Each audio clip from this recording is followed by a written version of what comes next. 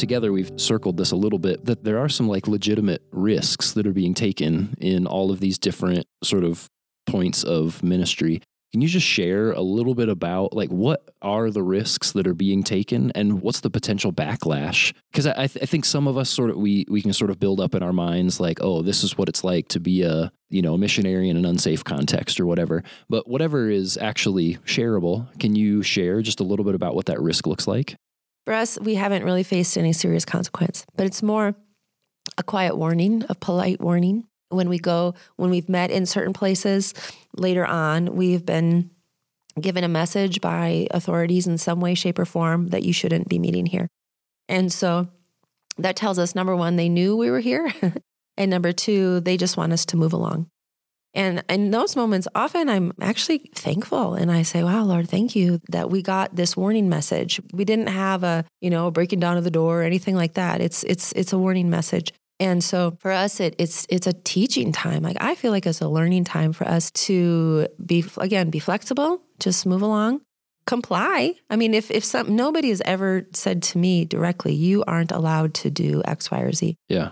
And if that day came and to my face, I was told, you cannot do that. I believe, at least right now, I would comply unless I knew from the Lord to do so otherwise. Yeah. I am a guest in the wonderful country of China. I have a work visa and a residence permit. I am a guest and I'm super thankful that I'm welcomed. And I work within this context, right? I'm not there to do something so radical. I'm here to bless the nation. Yeah. And to work with my Chinese brothers and sisters to bless them and bless their nation and support them in how to live out their faith in Christ in this context where there are certain kinds of restrictions. I feel like in all of the COVID time, I kind of had a picture in my mind of if you had like a rushing river and you took a huge boulder and you plopped it in the middle of that river, what would the river do? It would flow around the boulder, right? Right. All over the world, we face different kind of restrictions and boulders in the road, but the move of the Holy Spirit will not be thwarted by something like that. I mean, there may be like in the natural, there may be restrictions, but that is not going to stop what the Lord is doing.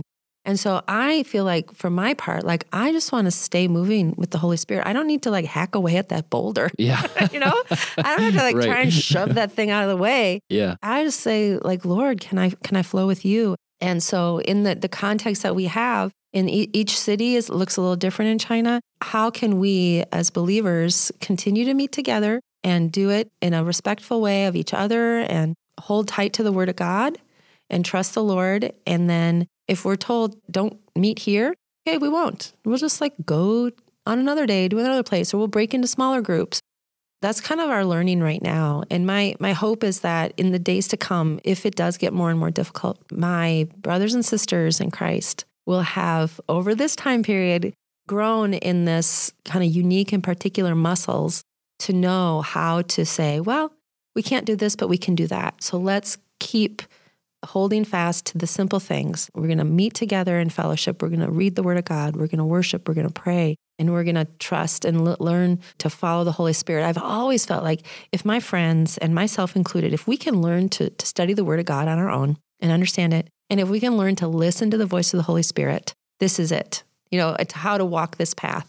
Looking intently into the word of God, understanding it, applying it to my life, and listen to the voice of the Holy Spirit. Any place I find myself, any country in the world, any context I find myself in, any difficulty or ease, any moment, I have the tools from the Lord God Almighty and, His Spirit in me to guide me through to how He wants me to live. Because, it's the Lord's work. It's not mine. I really love that perspective because it really does take us out of the driver's seat and it removes our own self-importance of like, well, shoot, if I don't keep finding a way to make this happen, then it's not going to happen. And I'm sure that the Lord like lovingly just sort of laughs and shakes his head and is like, oh, John, it'll be okay. If it's time for you to go somewhere else, it'll be okay. I've got your context. It's going to be fine. Hey, thanks so much for joining us today, alumni. If there was anything that you learned, really enjoyed, or that encouraged you from today's episode, would you send us a DM or tag us in a story? We'd love to hear about it. You can find us at After4Pod on Instagram and Facebook. And if you haven't already, take just a second to unlock your phone and subscribe to the podcast. If your platform lets you, leave us a rating and a review. And if you like what we're doing here, share us with your InterVarsity or other post-graduation friends. Thanks again for listening, and I will see you in the after, alumni.